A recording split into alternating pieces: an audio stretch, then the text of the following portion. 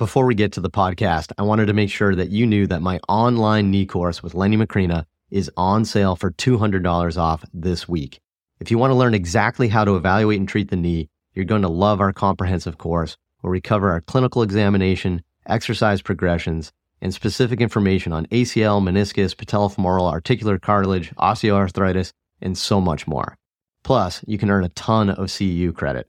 The course is on sale this week for $200 off. Head to MikeReinold.com/knee for more information and to sign up today.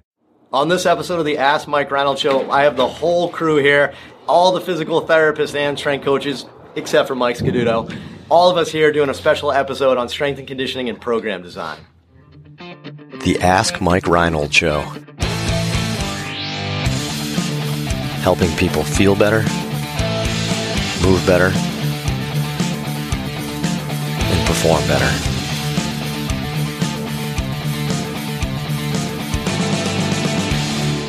Welcome back, everybody, to the latest episode of the Ask Mike Reinold Show. We're at Champion PT and Performance. Do we have everybody here? Is this everybody? Who are we missing? Yeah, almost. Oh, Mike Scaduto is not here. Typical millennial move. He's golfing today on a Thursday. Just throwing that out there. Whatever. Hope you see this episode. Corinne Paul. I feel like Corinne, come say hi. Come say hi. She's on the other side of the wall. She doesn't want to say hi. Everybody but Mike and Corinne are here. So this is kind of the crew at Champion. This is awesome. This is going to take a while. Dan Pope, Dave Tilley, Lenny Macrina, you know those guys. Nick Esposito, one of our strength coaches here. Christy Zermulin, another strength coach with us here. Well, we'll do the students at the end. Kiefer Lammy, strength coach as well, and DeWesh Podell. All my friends. Everybody is here. So the whole crew is here. For the students, we need extra time because their nicknames are getting longer and longer every episode. But we'll start again down here. Nikhil Shaquille O'Neal Harani from the University of Kentucky. We got Drew Doobie Doobie Dudek from the University of the Belmont of College of Saints of Belmont.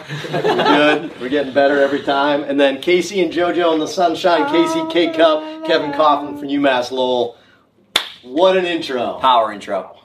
That's too much. We spend the whole... See, when we do these... All right, guys, next episode. See you. we do the whole episode on introduction. I'm claustrophobic. What should we do? All right, next episode we're going to wear name tags. And you guys you'll just have to watch the video, by the way. I like it. So this is good. I like it. This is a good crowd. I'm happy. All right, who's going to read first?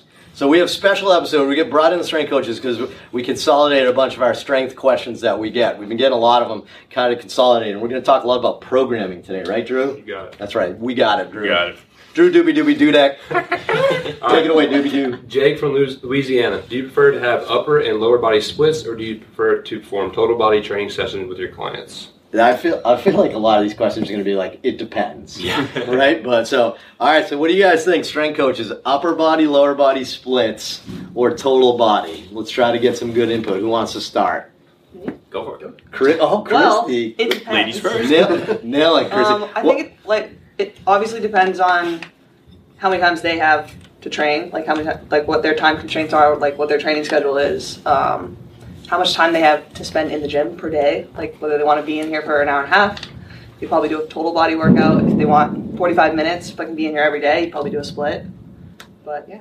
So the first factor you think about is their time commitment. I like that. That's a good one. Yeah. I like that. How about goals? I'll throw out that. Who wants to, maybe Dewesh, you want to hit that? So how does upper body, lower body splits and how would a goal impact that? Yeah, so I think if a goal is to like attack, so if you want to focus a little bit more on lower body development, strength and hypertrophy wise, it might be a good idea to do like a lower body, upper body split, so you can dedicate a little bit more time towards building that. Whereas like full bodies can kind of work like everything upper lower core, energy system, all that kind of combined. So you can definitely choose like a focus and then say like, hey, I'm going to hit this a little bit harder. And I'm going to dedicate a little bit more time and effort to developing my legs a little bit more. I like that. So good goal based. Nick, what would you recommend an athlete do? Probably, figure out what sport they're in, where they're at in their season, and then based off what their goals are. If their goal is a baseball player to, gain some weight or increase performance and stuff like that, then we'd probably, base it off practice schedule, throwing schedule, all that stuff. So we can probably see anywhere from two-day workout or 2 times a week workout during their in season, maybe 3 times, than going into like a 4-day a week, 5-day a week, depending if they're in their off season. They're trying to gain weight. So that's a good point. So with the athletes, it's all about timing, right? So if you're only working out 2 times a week in season, would you do an upper lower body split? Probably not on that one. I'd probably find the most that they need done to maintain everything, and then just make sure we're not making them sore for their performance on the field. Yeah, it becomes a little different, but you kind of, if you did that, you would only be hitting a muscle group once a week.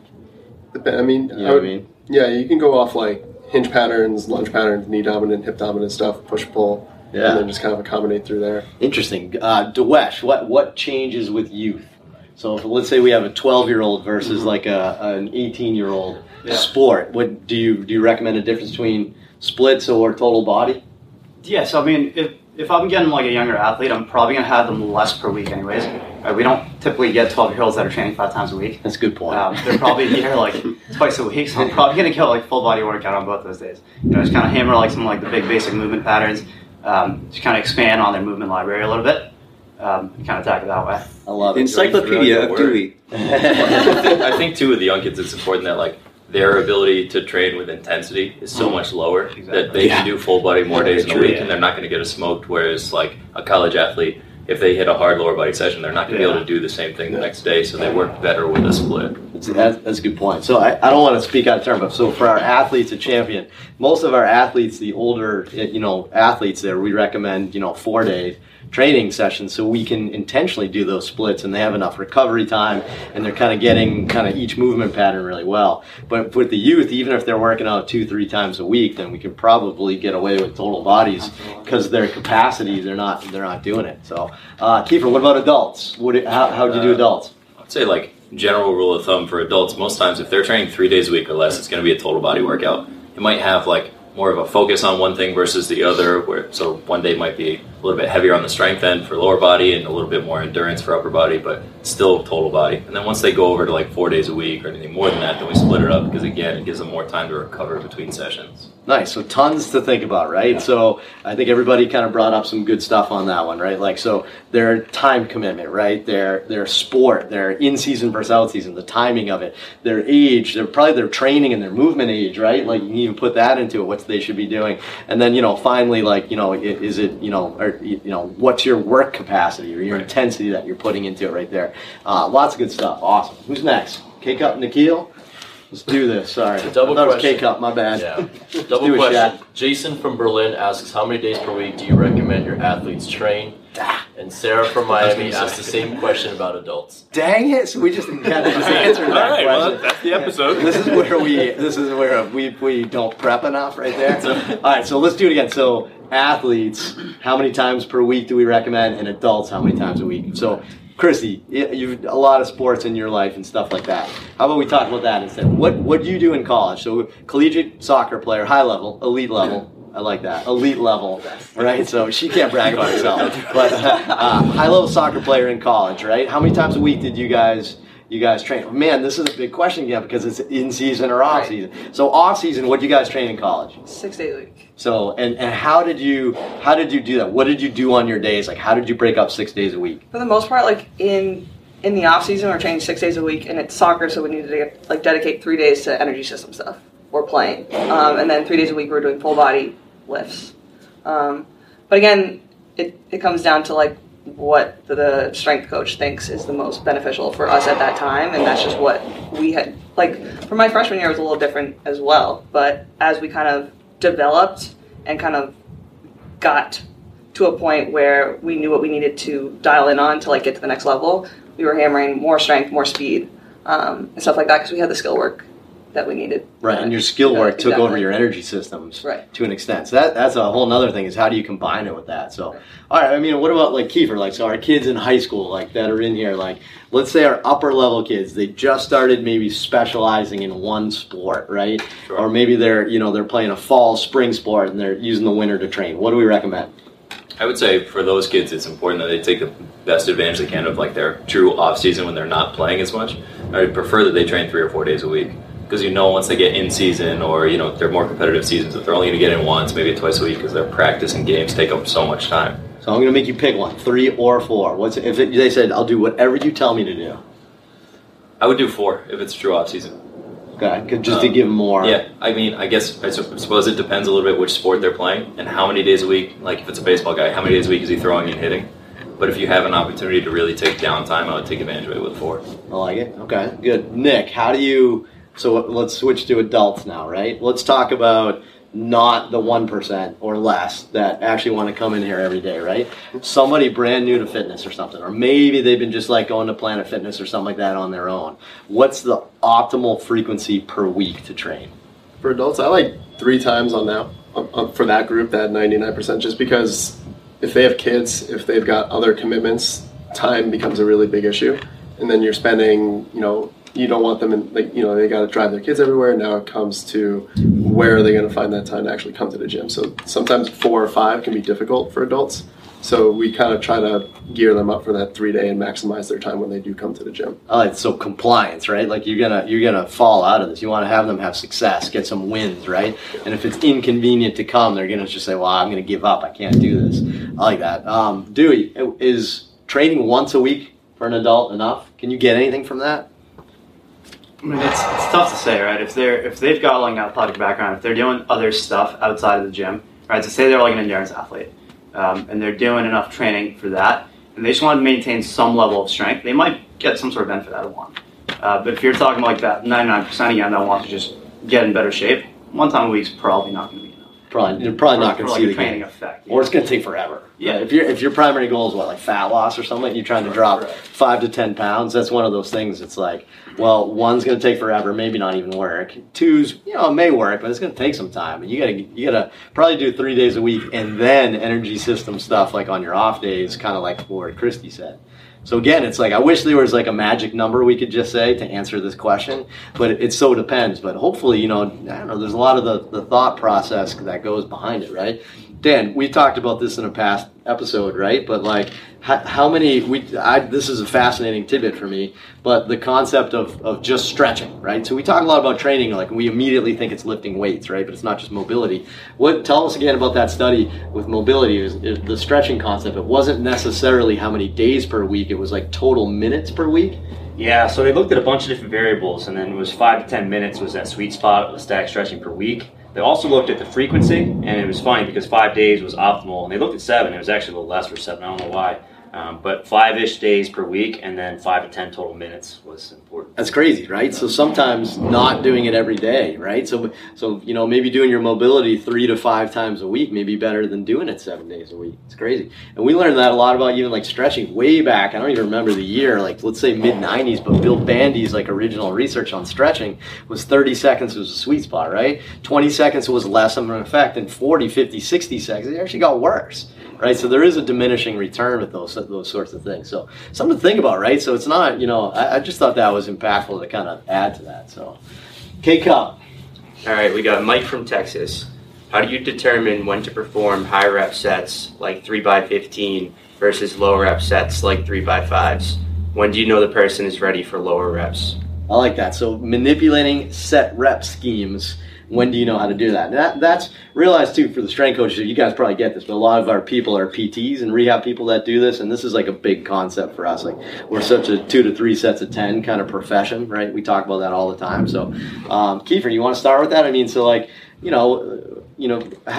obviously you're not going to start training somebody with low reps, right? The part of the question I liked there wasn't necessarily was why do you go low reps, right? I think we all know low reps have different qualities of muscle development and strength development.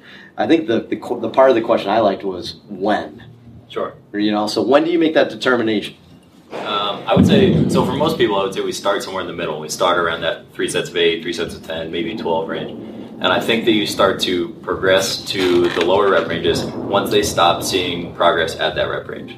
So a lot of people for the first 4 to 6 weeks will continue to make progress. They'll continue to be able to go up in weight, or their soreness after the workout will be less in that rep range. And once you start to see that kind of level out, which is probably 4 to 6 weeks in, then you start to push their boundaries a little bit. So you go down to maybe 3 sets of 6 or 5, or maybe you go the opposite end of the spectrum and you increase the number of reps, so they're putting more challenge on them that way.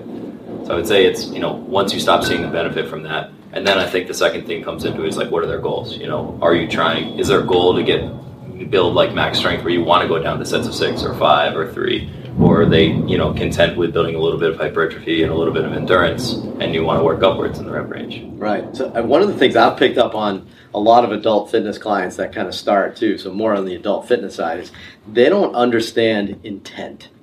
And that's a big word, right? They don't understand intent. So if they don't know how to apply some max intent or a high level intent with their reps, and you drop it down to 5, they're gonna get nothing out of that because they don't know what that means. That means, heck, you better be pushing that a lot harder, right? So, Christy, you do a lot of our group training here, right? And group training is kind of that world, right? Where a lot of it's like Metcon based and time based, but sometimes we have sets of reps. How do you, like, when you pick a workout that has lower reps, how do you articulate to them the concept of intent and, hey, you got to push yourself a little harder? Like, how do you get that message across? Well, I think it comes down to, like, knowing your clients, too. I mean, I work with them enough that I know who knows kind of how to push it and who's happy just staying in that higher rep range. And for the most part, we keep it in that higher rep range. And then if I see a couple people that do want to push their strength, maybe instead of a kettlebell deadlift, I'll put out the trap bar for them. And we'll get them going, putting some more weight on the bar. But again, I think it's just communicating, like, this needs to be a higher intensity, and if they're capable of doing that, then I'll give them the freedom to go and, try that out. Yeah, if they don't, you gotta, like, abort, right? You gotta pivot and go backwards. And a lot of them are okay with that too. Like, a lot of them are there for the metabolic benefits. Like, they think of that as their cardio for the day. They don't come in thinking that they're gonna hit max strength in the group fitness class. So they kind of know what to expect. But again, if I have a couple people that do want that, I'll give it to them. Yeah, nice. I think it's a big education process too. Like, I do some of the group classes too, and you get up there and they have sets of 6 on the workout, and you say, hey, like, you're not going to feel like you get something out of this unless you increase your weight a little bit. They understand that, like, the purpose of it is to use a little bit more weight for each rep to be more challenging versus to make it this long, grueling set. Yeah, that makes sense. I mean, just the whole concept of if you just did 5 reps and you feel like you didn't do anything, something went wrong. And you need more weight or more reps in there. Yeah. And in the PT world, we've talked about this on past episodes too, but in the PT world, man, they are either so deconditioned or so weak or maybe neuromechanical inhibited somehow, where there's some inhibit. That's the 4th episode. Should I be worried about something? That's T-shirts. If anyone can design T-shirts, neurobiomechanical, that would be really cool. But like, in our world, they're probably more inhibited than weak a lot of times, right? So we can linear periodize people for weeks and weeks and weeks, right? Like, we can just keep going. So Kiefer said, in 4 to 6 weeks, once you've kind of maxed that linear kind of progression, you can change. I would say a lot of the rehab people could do that for months. I would say a lot of unfit adults could linear periodize for months and just keep adding load to the bar over and over and over again. So that's probably another good variable that I kind of thought of while you guys were talking, was that it's probably also training age, right? So with training age, you probably want to do that faster, that type of thing. So again, to the answer to the question as to when, depends on a lot of these factors. So, good. You got more? That was it? Man, time flies when there's 20 of us in the room, right? That is crazy. Awesome. Great episode. Good strength and conditioning questions. Again, head to MikeReinold.com, click on that podcast link and fill out the form. You can ask us questions. More great strength and conditioning questions. Anything you guys want to talk about, how Dan and Kiefer manage their beards in the mornings, we can talk about that. And Scaduto, how does Scaduto always have a 5 o'clock shadow? Always. He's not here, so we can trash him. He's the only clinician not here, but awesome. Anyway, thank you so much. See you on the next episode. Thanks so much for listening to the podcast. If you have a question you'd like us to answer, head to MikeReinold.com/podcast and fill out the form to submit your question. If you enjoyed this podcast, please subscribe, rate, and review us on Apple Podcasts, Spotify, or wherever you listen to your podcast. And please share this with your friends to help spread the word. It would really mean so much to us. Please check out all my online courses, articles, newsletter, and more at MikeReinold.com. There's always a ton of great perks for my newsletter subscribers. And be sure to check for my other podcast, the Sports Physical Therapy Podcast, where I go deep into topics and interview leaders within our field. See you on the next episode.